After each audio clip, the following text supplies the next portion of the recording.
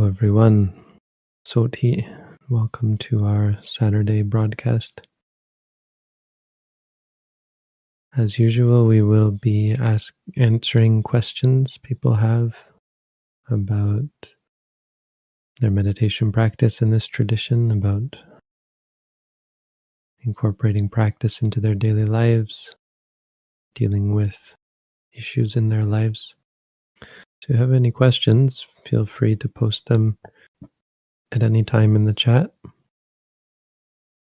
I'm asked to remind people or let people know that these sessions are recorded. Of course, they're recorded by YouTube automatically, but they are also converted to audio and put on our website, sirimangalo.org, at podcast.sirimangalo.org. And I have nothing to do with this, but it's really quite impressive. Looks like there's hundreds and hundreds of talks from over the years, so probably the quality varies from talk to talk, but you can check out the site, take what's good, and leave what's left. So if you want to catch up on or dip into any one of these sessions, you can check them out at podcast.sirimangalo.org in audio, and I guess downloadable on mobile devices and such. Thank you to the people who put that together. So, as usual, we will start with 15 minutes or so of silent meditation, just an opportunity to collect ourselves and to collect questions. So in that 15 minutes before you start meditating, you can post your questions in the chat. And at 15 minutes after the hour, we will come back and begin to answer whatever questions there are.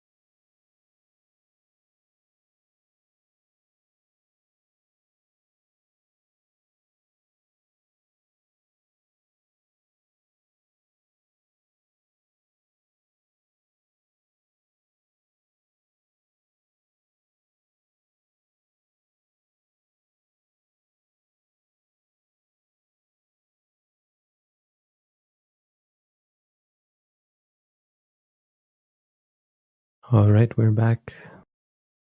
So from here on, we will begin to ask and answer the questions. If you have more questions, you can still post them at any time in the chat. If you don't have any questions, just sit back and be mindful. If you have questions during the week, if you're watching this recorded or listening to it pre-recorded, you're welcome to post questions on our Discord server in the Ask Meditation Q&A channel, and our volunteers will pick them up and add them to the list. Thank you, Bhante. We do have questions. During sitting meditation, I have noticed that my breathing is not always abdominal, and that the more prominent sensation of expansion and contraction varies in its location. I would like to know if I should choose a specific area of the abdomen to focus on, or if it is appropriate to pay attention to the more prominent sensation of expansion of the breath, regardless of where it arises in the torso. You should focus on the stomach, and if you need, you can put your hand on the stomach. The thing is, eventually your body is going, the stress and the tension in the body is going to relax, and you'll find that's the most prominent movement anyway. It's in your best interest in the long term to focus on just that. If you do feel the expansion somewhere else, you can note feeling. Just take it as a temporary engagement where you note feeling, and then go back to the stomach. In the beginning, it might happen that there's stress or tension, keeping the abdomen from expanding comfortably.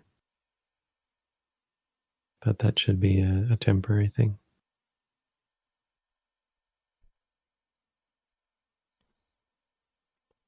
Could you explain the meaning of the term Kaya Gata Sati and its relation to meditation?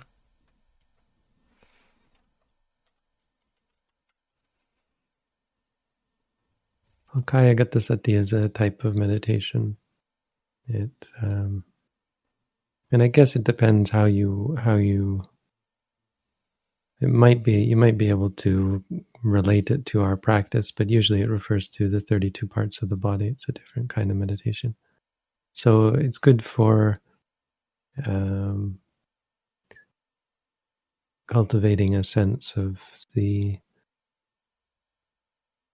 not attractive nature of the body, so of dispelling the delusion of attractiveness in the body by focusing on the parts of the body, the hair on the head, the hair on the body, the nails, teeth, skin, flesh, and so on.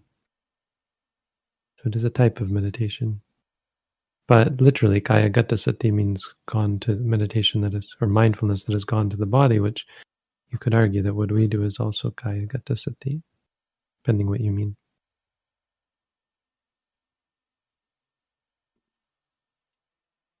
I get very drawn into projects that take a lot of time and commitment. The end result feels rewarding and that I've been of value. Should I have spent the time meditating instead?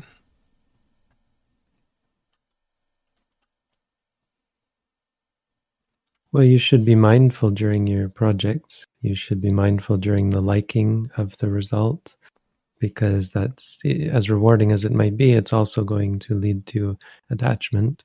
It can lead to things like ego and pride as well.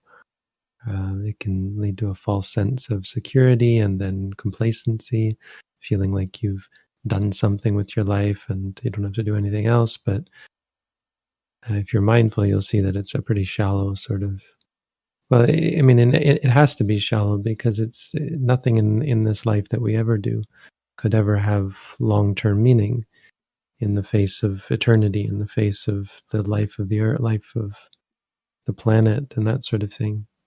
The things we do are just temporary. So when you like the result, well, that just leads to clinging, and clinging to something that isn't actually satisfying.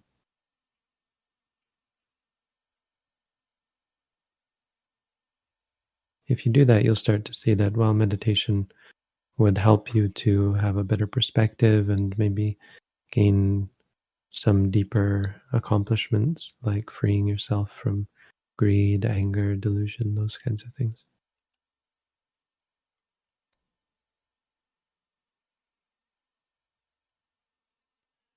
In the context of the third precept, what is meant by protected by any relative? Does it mean a person kept as a virgin by parents, or living with parents, or having rent paid?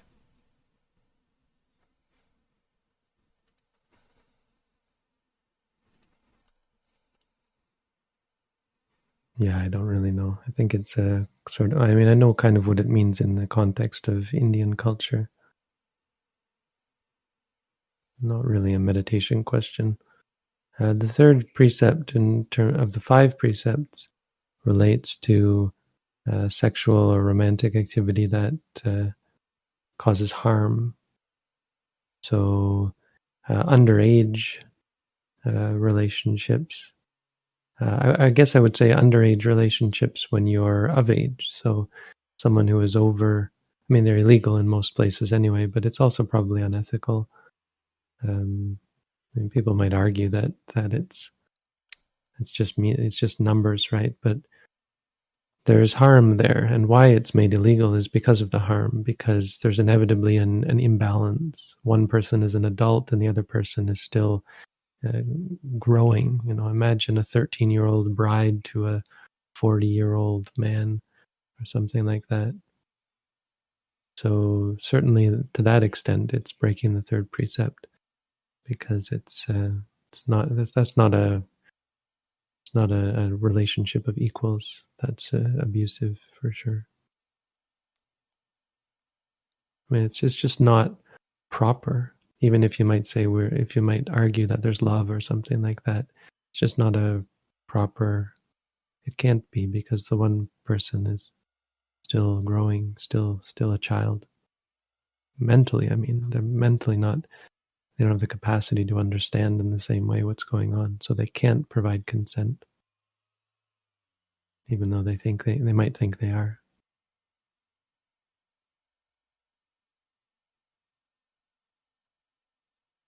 How do you explain people who are disciplined, focused, and stoic without any practice in mindfulness? Sometimes I get jealous because I meditate, but they suffer less without needing to. Well, we're all in a different place. Those people might be pretty impressive if they started meditating.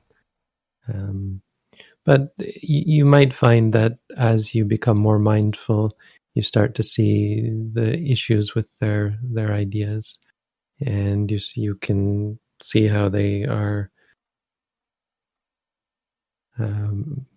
Well, it's hard to see, honestly, because human life makes suffering hard to see. Not as hard as if you're an angel in heaven, but as a human, it's quite common to be in a situation where suffering is not evident, and that's not a sign that there's nothing that needs to be done. It's a sign that you're being blinded, that you are ignorant of reality, and usually ignoring reality. Because for many people in the world, suffering is an ever-present reality, even to the point of leading to existences that are hellish. And that is a possibility for each and every person without exception. If not in this life, then in a future life. So, but because we are able to be in a situation that is safe temporarily from suffering, we become negligent, and and we appear to have everything together, when you might describe it as being a result of good karma. One person might just live a happy life with a strong mind. You have to ask yourself, how are they under duress? How are they when they don't get what they want? How are they when they get what they don't want? And I mean, like, really get what they don't want, like when really bad things happen to them, when even arguing with these people often makes them angry, or that sort of thing. So people, there's so many, obviously, countless different personality types and ways a person can be.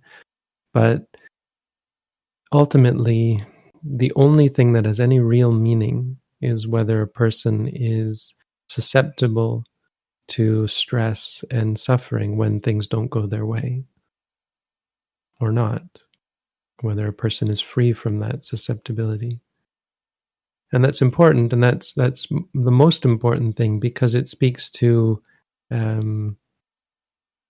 their consistency, the wanting to be happy, yet they react in such a way to certain experiences in ways that make them unhappy. They also cling to states of happiness and peace, and when life is going well, they cling to that, thinking that they're doing something that increases their happiness or makes them happier, when in fact the point being, clinging to good things makes you more vulnerable to losing them. And of course, as long as you don't lose what you want, you're fine. But when you aren't able to get what you want, or when you get what you don't want, you suffer. And again, for some people that's not very extreme. Some people are very content and do have a good presence of mind for whatever reason. I mean, ultimately because of the work they've done to get there in whatever way. So it's not to discount their good qualities. But again, there are countless different states of a person can be in, and some people that just doesn't include an interest in bettering themselves, that interest in bettering themselves in the way that mindfulness allows them to better themselves. For some people, being disciplined and focused and stoic is enough. I mean, none of those three really speaks to the ability to be content in any situation, even when suffering arises. I guess so. I guess some of them, yeah, I guess they're generally positive, but they're not enough.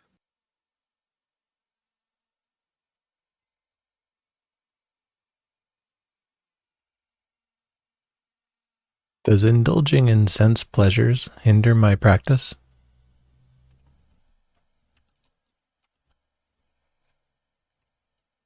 Well, it depends what you mean by indulging. So my practice, hopefully it's referring to the practice of mindfulness. And the practice of mindfulness is a skill. It's the development of a skill, an ability, a way of looking at the world that is sharp and clear and direct and accurate, based on the truth, based on the nature of reality. By indulging, if you mean liking, which usually we would not describe it that way, but that would be an accurate, if we had a clear mind, it would be an accurate way. Usually we say enjoying. That's not that I like them, but I enjoy them. But the truth is you like them. There is liking that arises. And liking is a habit in and of itself. It leads to more liking, it leads to wanting. Liking leads to wanting, and wanting leads to getting, and getting leads to more liking. And it's the very well documented cycle of addiction, I mean, by scientists. It's there's a lot of modern evidence or study or knowledge surrounding the addiction cycle. And more importantly, liking has nothing to do with the reality of the experience. So it's very different than being mindful. Liking, of course, also leads to disliking when you don't get what you want. It leads to needing, being dependent. And so as a very different habit from being mindful, it's going to very much conflict with being mindful. Also because it leads to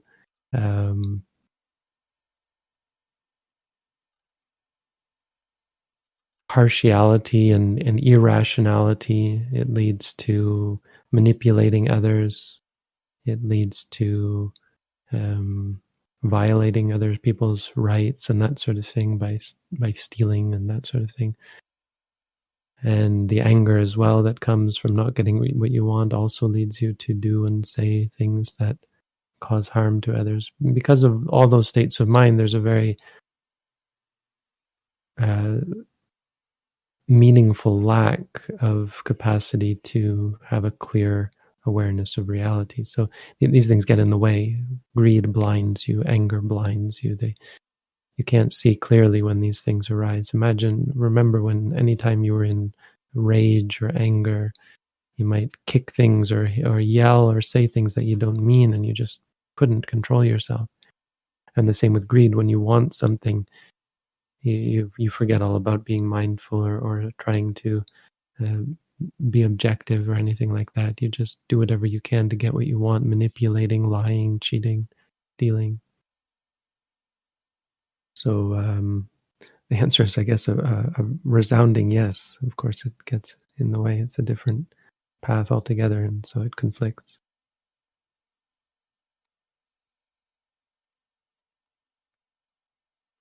I used to meditate and left meditation for so long now. I've been trying to get back into meditation, but I find it difficult to be persistent because I prefer to be doing something else. Any advice? Well, mindfulness is about seeing clearly your states of mind, including your preference. When you like to be doing something else, that's a valid and important object of meditation, of mindfulness. So when you want to do something, you note wanting. When you feel aversion towards the idea of meditation, you should note that as well. Sounds like there are just some hindrances that are getting in your way, and if you start to be mindful of those, you'll find that there really is nothing getting in your way, nothing stopping you.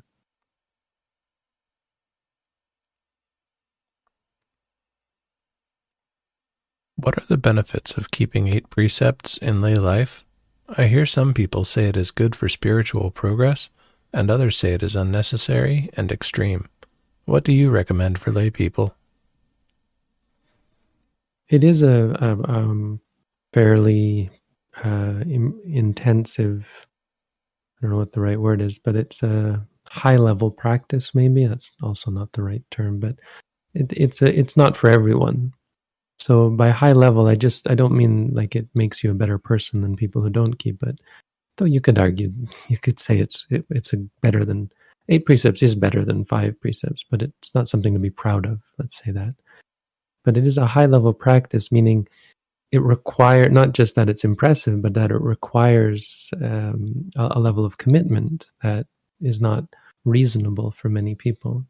There's nothing about it that's extreme or unnecessary. I mean, unnecessary, sure, but technically precepts at all are not necessary because you can become enlightened just by seeing clearly. But if you're not keeping the 5 precepts, if you're breaking the 5 precepts, that is a very strong hindrance that is most likely going to make it impossible for you to progress. If you're not keeping the 8 precepts, meaning if you're doing things in relation to breaking the let's say the 8 precepts that aren't included in the 5 precepts, the rest of them, like number 6, 7, and 8, or number 3 with the changes to number 3, if you're breaking those ones, then it's not that your practice can't progress, it's that it's going to be hindered, it's going to progress slower. So if you can keep the 8 precepts without completely disrupting your life or breaking commitments you have to other people or that sort of thing, and by all means, it's a great practice. And many lay people did keep it even in the time of the Buddha. Not most, but there were many who would keep it for their whole lives. That is a valid practice. So anyone who tells you that it's not good and extreme or something doesn't understand the Buddha's teaching, I think.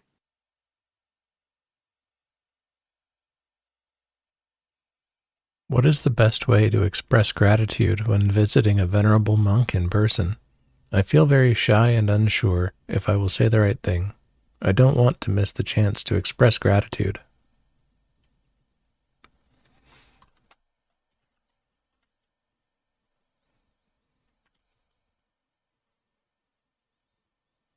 Well, I don't know. In English, we would say thank you. That's that's a kind of I suppose not a fair answer, but there is no. You see, what makes something the best way is being mindful when you do it. It's not what you do; it's how you do it, or even more, being mindful when you consider doing something, so that your decision of what to say and what to do is the best you can come up with. It's based on mindfulness and wisdom. In all cases, that's always going to be the best. When you feel shy and unsure, those are unwholesome states, and that's a sign that you probably shouldn't act or speak when you have those emotions. You're better off to be mindful of them and only act and speak when you have stabilized your mind in mindfulness. Now, for most of us, if in most things we do and say, that's not reasonable because we're not very good at mindfulness. So to suggest that we should always do and say things with a state of mindfulness is unreasonable. But that's just a sign that we need more practice. We're always going to be doing and saying the wrong thing, or things in the wrong way, or with an unwholesome, at least partially unwholesome mind. It's inevitable because we're not very skilled in having a pure mind. So it does point very much to the need to train yourself. Before you go and in this example, just as an example, thank a monk for helping you. Before you do that, train yourself, like for years or something. No, train yourself to the point where you're able to do it mindfully. But it's just an example. That's just for everything you do, really. Train yourself first, and then go and do other things. So don't worry too much about what you say or what you do. Many cultures have different traditions and ceremonies and rituals, but none of those have any meaning beyond being the accepted way of doing things. And as far as expressing gratitude, there's no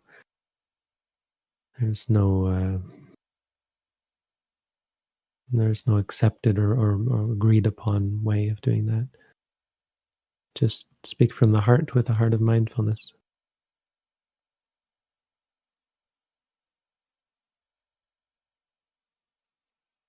Does one eat and drink out of attachment? That is, if we eat and drink to sustain ourselves and do not starve to death out of attachment. It does definitely seem like a wrong view. I just cannot think of why. Well, you've created a false dichotomy, I guess, where it either is or isn't. And it's like saying, when you speak, do you speak out of attachment? When you walk, do you walk out of attachment? And the answer, of course, is sometimes you do and sometimes you don't.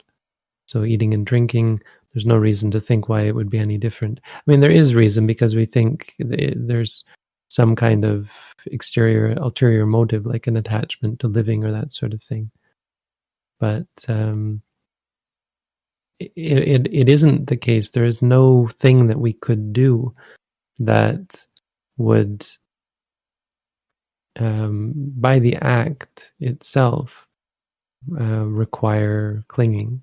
It's only the circumstances and the reasons for doing it. So you can eat without any attachment to the food, just as a matter of course, because, well, now it's the time to eat. There are certain, I mean, it obviously,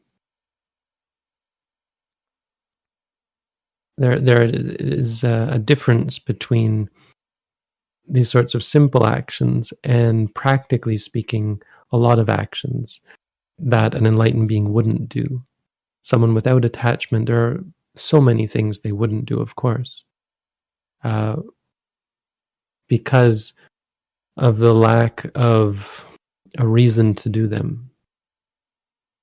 Like, even to the extent of going out of their way to acquire food and drink. So an enlightened being wouldn't do that, because this is kind of what you're getting at. They don't have any reason to do that. There's no attachment. Doesn't mean they wouldn't eat and drink in certain situations. They just wouldn't go out of their way unless there were food realistically given to them. And if food was given to them, well, they would eat. And if there was water, if there was... I mean, you might say that's pushing it a little far, and they might get up and take a drink of water if they needed water. It usually comes down to a reason for continuing their existence. For example, teaching others. But we're talking really about a very, very rare and special and extreme state. So, I mean, the answer is complicated. I guess all I wanted to say is that it's not really so much the eating and drinking out of attachment. It's the reasons for why you are, first of all, eating and drinking, and second of all, going out of your way to obtain food and drink. So for most of us, there's going to be attachment involved to pretty much everything we do, even just to the extent of attachment to attaining enlightenment, because we're not there yet, and it's reasonable. We shouldn't let go of the idea of becoming enlightened. And you might argue that as a result, you can't really call it attachment. It kind of is. I mean, there is still going to be desire. There's still going to be, there's still going to be some kind of attachment until one becomes enlightened.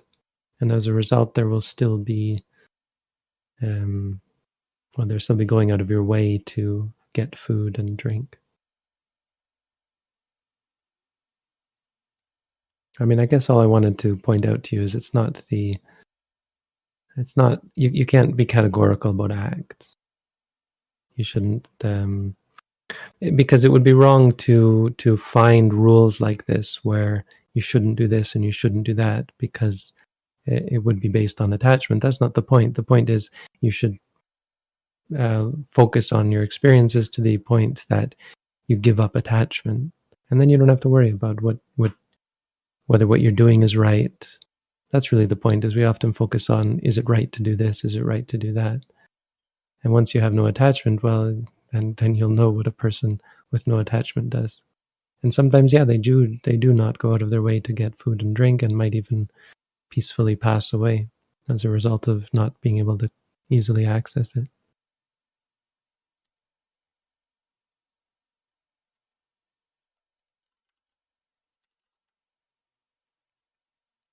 My mind is somehow activating during meditation.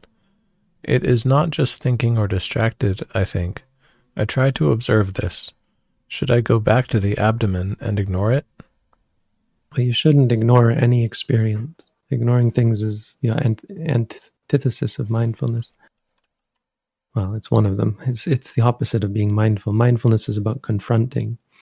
However, I would question the statement that my mind is somehow activating. That's not actually something that happens. That's not actually something that is possible to happen, because my mind isn't something that exists.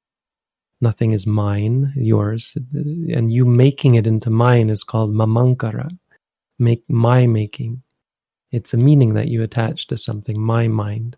Now, to be fair, it is useful for us to specify that you're not talking about someone else's mind. But still, there is no entity that one could call a mind. Minds are moments. The reality of mind is this aspect of momentary experience that is aware of the object, that is aware in the experience. Part of the experience that is aware, that is the mind, and it arises and ceases. So as a result, there's not something that can activate, and activating is a very conceptual idea that you've come up with to describe what is happening. So I would challenge you to be more accurate with what is actually happening, rather than what you interpret it to mean.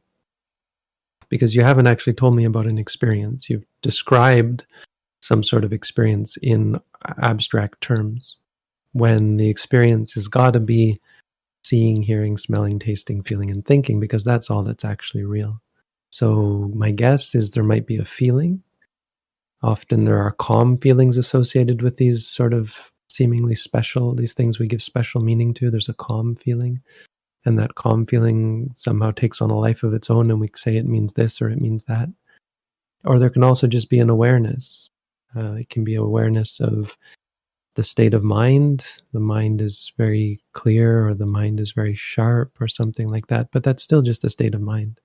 It's just the nature or the quality of the mind. And you should note it. So you can note, we usually note the mind things as knowing, when you're aware of something happened, or a certain kind of knowing, say knowing. Or if you feel something, you would just say feeling. That's actually what I would guess is happening. I mean, it really comes down to those two. It can't really be anything else. And then thinking, all of the rest, what you make it out to be is all just thinking and potentially attaching. Maybe you like it, maybe you don't like it. All of these things, these are ingredients.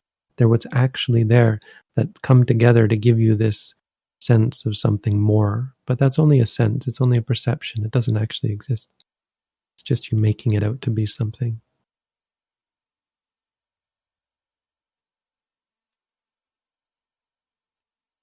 I'm 13, and I see some kids doing very bad things like vaping. I don't want to report them because I don't want to cause them suffering, but isn't reporting them the right thing to do? What should I do? It's a good, it's an interesting question. A good question. The question of, well, preventing other people from doing bad deeds. The question of punishing other people for doing bad deeds. You have to understand that there's an aspect of that in what you're saying. If reporting someone is going to cause them harm, we don't often look at it like that. Like, suppose a mass murderer is out. Well, you want them to be caught and put in jail, and even potentially, well, we don't, of course, but people, even Buddhists would say you want them to be caught and put in jail. And non-Buddhists would say killed. They should be shot. Should have the police shoot them when they catch them. Kill them. But this is, you have to understand there's an aspect of that is harming that person. And you're harming a human being. You are causing harm if you do those things. So if you report on someone, there is there has to be a sense of understanding that you're going to cause them some harm. In certain cases, there's a debate over whether that could be reasonable. But I think in Buddhism, honestly, all that's reasonable is self-defense. If, for example, someone is smoking cigarettes in a closed space where there's young children, let's say, well, in defense of those children, you have to maybe even report them so that they stop.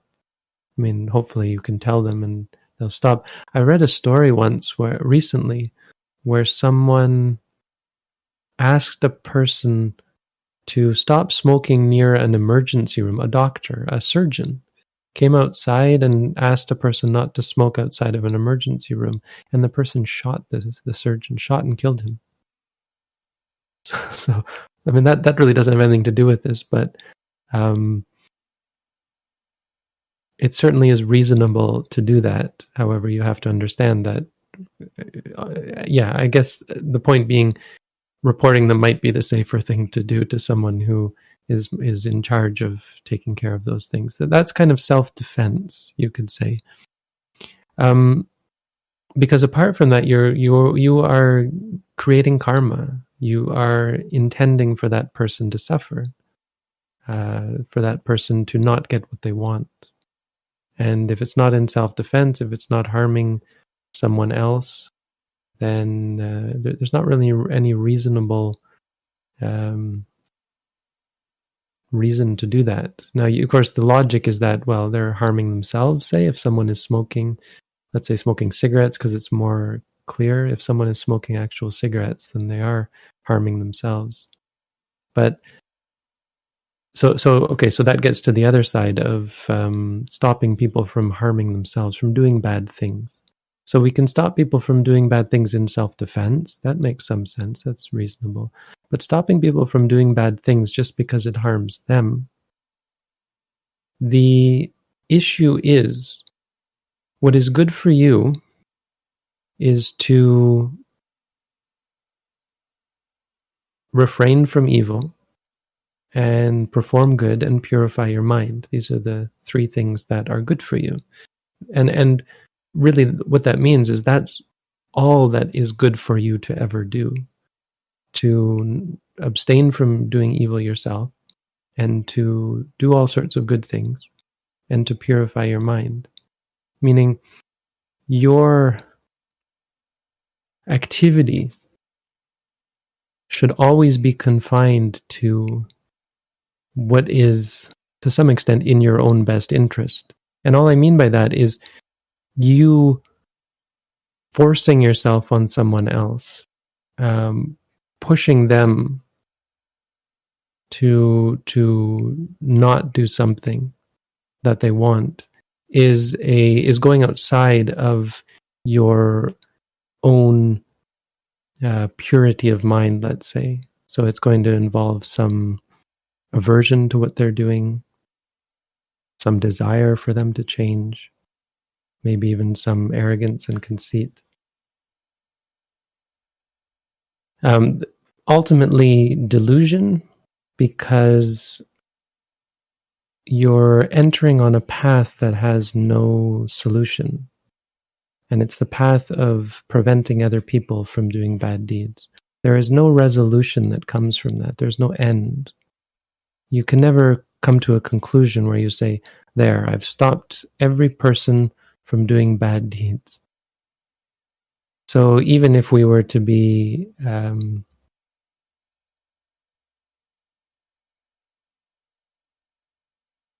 unreasonably optimistic and naive to think that, and we thought that somehow you could convince people and people would take it the right way, you still would never come to an end of beings. How are you going to find all the beings in the world to stop them from doing bad things? Going out of your way to make other people stop doing bad deeds is going to be full of all sorts of problems, mental problems for you, because it's unreasonable. And more likely, what's going to happen if we stop being overly optimistic and naive, then we'll realize that when we do try to stop other people from doing what we see as bad things, they're going to be very angry, and we're going to create a lot of bad karma. We're going to make them worse. We're going to not set them on a good path, but set them on a bad path. Of course, that's not to speak of if we tell on them, if we go and report them. And finally, I think there is some leeway, and well, we can see that there's some leeway for criteria in this regard. So, A, how harmful is what they're doing? Like if a person is going to kill themselves, like jump off a bridge or jump off of a building, versus if someone's inhaling nicotine. And B, what is our relationship to the individual? A perfect stranger, again, we don't necessarily have the obligation or the right, I guess. No, we don't. It's not our place to intervene, even if they're trying to kill themselves. And furthermore, even if we are in a closer relationship to them, if they are doing something that is kind of benign or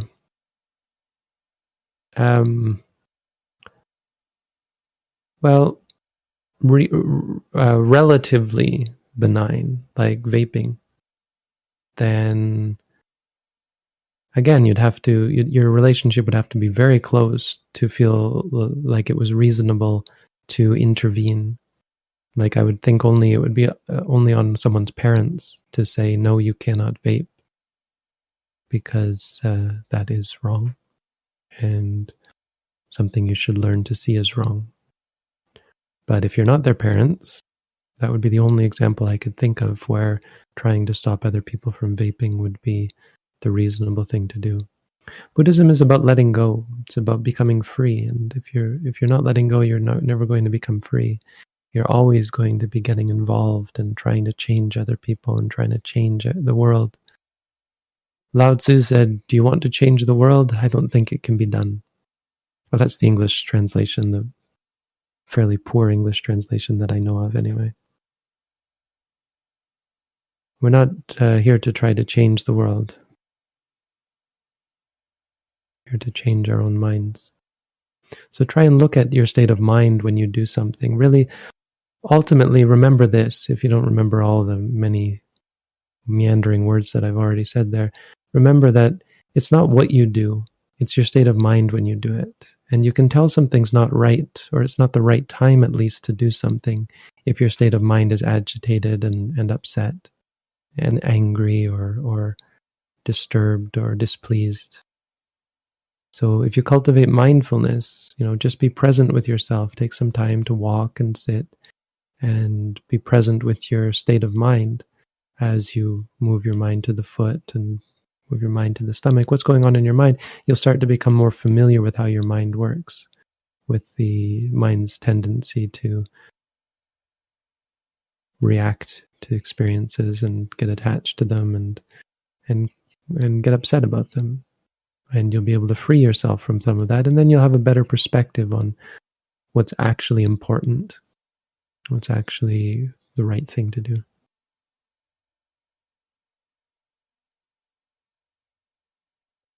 I am finally getting the gist of meditation. I want to try to meditate for a longer period. Is it recommended for a beginner without a teacher? For example, 6 hours? Well, a beginner without a teacher is a recipe for disaster, a recipe for problems. I don't think any beginner should go without a teacher. That's just common sense. So I would recommend to find a way to do a course under a teacher if you're a beginner. Yeah, I mean, you say that you're a beginner. If you weren't a beginner, I might say, well, you can put what you've learned from a teacher into practice on your own. There's no real danger there, but you really should at least start with guidance. That's the best way. Incidentally, I don't know if you're aware, but we have an at-home meditation course that we offer for free that you could take up at home, just doing an hour of meditation a day at least. You can do more if you want. But it would be under guidance, and you'd meet with a teacher every week to progress you through a formal course of meditation. And then, of course, we offer intensive courses at our center, which would be a great follow-up to that. That would give you a good foundation to go out and practice on your own. During sitting meditation, I tried to note any distractions that arise, including happiness, anger, disliking, etc., but I am having trouble proceeding through the touching points. Do you have any advice? Well, as long as you're able to go through the points at least once per session, that's my rule of thumb. If you're not able to go through them at least once, then yeah, you've got to maybe deal with something. Maybe be more mindful during daily life. Of course, being systematic about your mindfulness during practice, always keeping an eye on the 5 hindrances, because they're what's going to get in the way, especially, let's say, distraction. If you're distracted, like restless, or the mind is not focused. And the others as well, if you have doubts, if you have wants or likes or dislikes, the hindrances are going to get in your way, and not noting any of the 4 foundations of mindfulness will get in your way. There's something you're avoiding noting. But again, once per session is enough. I mean, if you're getting more than that, that's great, but sometimes you go through them many times at the expense of actually being mindful. So you ignore what's actually happening because you think, I've got to get through these points, and that's wrong practice as well. If something comes up to take your mind away, even momentarily, from the rising, falling, or sitting or touching, you have to take that distraction as the object. It's not something that's distracting you from your practice. It's a valid object of meditation. You have to give it the attention that it needs. Thank you, Bhante. That was the last question in the top tier. We've crossed the hour. Great timing. Well, thank you, Chris and Jim, for your help. Of course. And thank you, everyone, for your questions. Hope it was helpful. If you didn't get your questions answered, or if you have more questions, again, you can always post them on our Discord server. You can come to our Saturday morning study group, or you can come back next week at the same time. Have a good week, everyone. May all beings be free from suffering. May you all find peace, happiness, and freedom. Sadhu. Sadhu.